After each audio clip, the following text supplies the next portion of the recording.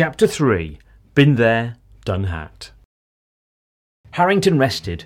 The last few hours had been something of a personal low. He vowed never again to cause harm to any kind of rodent. His arms and legs were a mess in the aftermath of slowly crawling through approximately 493 heavy-duty rat traps. Counting them as he went was the only thing keeping him vaguely sane. Pain he could deal with. It came with the territory of being a successful mercenary. What really annoyed him, though, was the fact that not a single one of the 493 traps had caught a rat, whereas almost 200 of the 493 had caught a Harrington. He rubbed his arms and pushed on. It wasn't all bad, he supposed. He managed to stop off in an empty waste management sector. It looked so run down, he figured it wasn't in use and promptly took refuge, enjoying a rather leisurely lunch. Reaching into one of his many combat pouches, he grabbed the business card. Originally the sole product of a 3-week online advertising course he took last June. On the front it read, Harrington, space adventurer and premium dog sitter, smuggler, murderer and friend. It had been a relatively unsuccessful self-promotional campaign, as most of his work tended to be through clients who were quite adamant about secrecy. Instead, he used the many spare cards for small personal reminders and shopping lists. On the back of this particular card was a list of items he was being paid to acquire on this death moon. 2 of the 3 had been ticked off within the first 10 minutes of arriving at the station, due to a very classified area having the main security door wedged open. The air conditioning was broken, and several of the guards had been quite hot and were now quite unconscious. The 3rd item worried Harrington. He'd strained to read his own handwriting in the darkness and wasn't sure what exotic was or why it matters.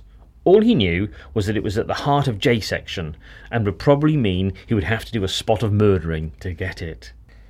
If Harrington had bothered with even minimal research, he would have known that exotic matter was in fact a key component of an outstandingly clever new engine currently being developed, capable of messing around with gravity on a rather impressive scale. It was the hot new toy of the science world, and its existence had been purely theoretical for over a millennia. No matter how hard people looked, it was never to be found. That was until last year, when one of George Miller's top research teams had failed to find it for the 10th time in the same month. And out of frustration, they created a tiny sealed room designated specifically for the sole purpose of not looking for exotic matter. After a quick tea break, they came back to find the room full of the stuff. This method, however, has unfortunately never been successfully replicated, as theoretical matter refuses to be tricked twice, and so only a limited amount remains. Despite this, the team's small success did influence the creation of a number of new research centres specialising in theoretical existence mind games, the largest of which was promptly shut down by a group of organised religious fanatics following claims that they could lure God into disproving himself. This was unnecessary knowledge for Harrington, who prided himself on having almost no natural curiosity, a trait which generally came in very useful in his profession. In exactly 49 minutes, however, he was going to wish he'd known a lot more about what removing an exotic matter container would do. Roger was a big fan of the Martian Olympus Games. Held every 4 years in the crater of Olympus Mons, he always made time for it and rather shamefully enjoyed several of the more strenuous female gymnastic events. One thing he never failed to notice, however, was how utterly miserable the long-distance runners looked. Now he fully understood why. Having spent the last 36 minutes running harder and faster than he'd ever done before, Roger was utterly miserable.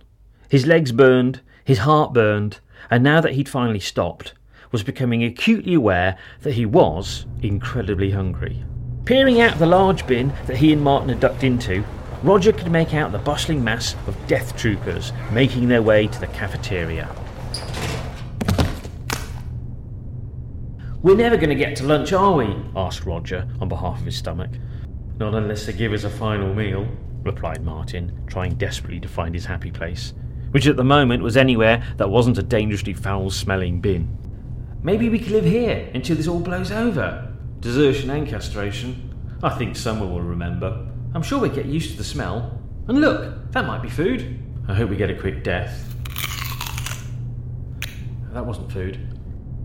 Martin, guessing that his life would soon be flashing before his eyes, decided to get a head start so that he could spend more time in the moment, in his last moments. He mulled over the last 3 years that he'd spent being employed as a death trooper. The name sounded better on paper. In reality, it actually meant very little. He had no combat experience. It was just standard procedure that he wore combat-ready cream battle armour. In fact, he still struggled to get into a bath if it was just a little hotter than usual. He was, by all means, nothing more than a glorified janitor, whose career was in the illustrious field of waste management. The idea to kit out all staff to look like battle-ready soldiers was a genius idea. The logic being that in the event of an invasion, you could send a squad of bathroom attendants to support an assault team. They wouldn't have weapons, of course, but instead just stand at the back looking intimidating. It was a surprisingly successful tactic, especially in propaganda videos where thousands of troops could be seen in impressive formation, when only a handful could actually tell the difference between a plasma rifle and a vacuum cleaner. After 3 long years, Martin could tell the difference between many vacuum cleaners, and would provide anyone with enough free time with a short rundown of the latest models and the unsurprisingly predictable relationship between cost and suction efficiency. He enjoyed his job. Something deep inside of him longed for everything he saw to be clean and tidy, causing him to spend many hours of the working day lying under a waste compactor with a heavy-duty toothbrush. These moments were as close to serenity as he could find. The rest of his life seemed to wind him up so tight he struggled to breathe. Martin's only real goals were to have nutritious breakfasts and to get everybody to tidy up after themselves. Now, 3 years of abnormal normality had been stripped away, and he found himself sitting waist-deep in a dangerously misused recycling bin with a man who couldn't even spell the word vacuum. It was unfair. Everything was so unfair. Martin had begun to realise that unfairness was a reoccurring pattern in his life. Why was he so tall? Why didn't hats look any good on him? Why did he always get the worst items on the lunch menu? He was going to die, and he wasn't at all surprised. "It's just par for the course, I guess," said Martin, wiping a particularly slimy part of the darkness off his shoulder. "I knew something didn't feel right about today. I thought it was indigestion, but I guess now it was impending doom." "Sorry for kicking the officer in the gentleman's area," said Roger, staring apologetically into the blackness. "It's okay, I suppose. In some small way, it's probably my fault. I guess grabbing an early lunch wasn't the greatest idea. It just seems silly that it should end up like this." "Want a hug?" offered Roger. Martin replied with a dangerously sharp stare. A stare that soon collapsed, folding in on itself, leaving him frowning uselessly into the pitch black. The punishment regime set up for the majority of the staff was far from silly. They were in fact a key necessity in running such a smooth operation. However, as a result of a rather impressive piece of pragmatic bureaucracy, on this particular Death Moon, the severity of all punishments, for the lowest crew ranks respectively, had been dramatically heightened across the board. The original punishments were simple: the docking of pay, high gravity push-ups, or on occasion being forced to count within 0.5% margin all the ceiling tiles in each bathroom in their sector. However, due to an unforeseen power surge in central filing, 3,485 Severity Level 10 DM Punishment / SO98 forms had been printed instead of the 2 ordered. As such, and keeping in line with the Chief Death Officer's waste not want not mantra, all misdemeanours are now being met with a deathly response, until all the forms have been used up. Something that is taking rather a long time, as the Death Moon has coincidentally hit an all-time low in incidents for the 3rd month running. After what seemed like hours, but was in fact just some very long minutes, light snapped into the large recycling bin along with a half-full coffee cup, both colliding with Martin's unhappy face. "Ow!" The light snapped off and was replaced with a sound. "Did that bin just say ow?" "No," replied the bin.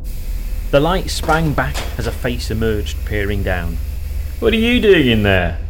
"Reorganising," replied Roger, holding a convincingly stern glare whilst moving rubbish around himself. "Now piss off," added Martin, as he wiped down his coffee-stained brow.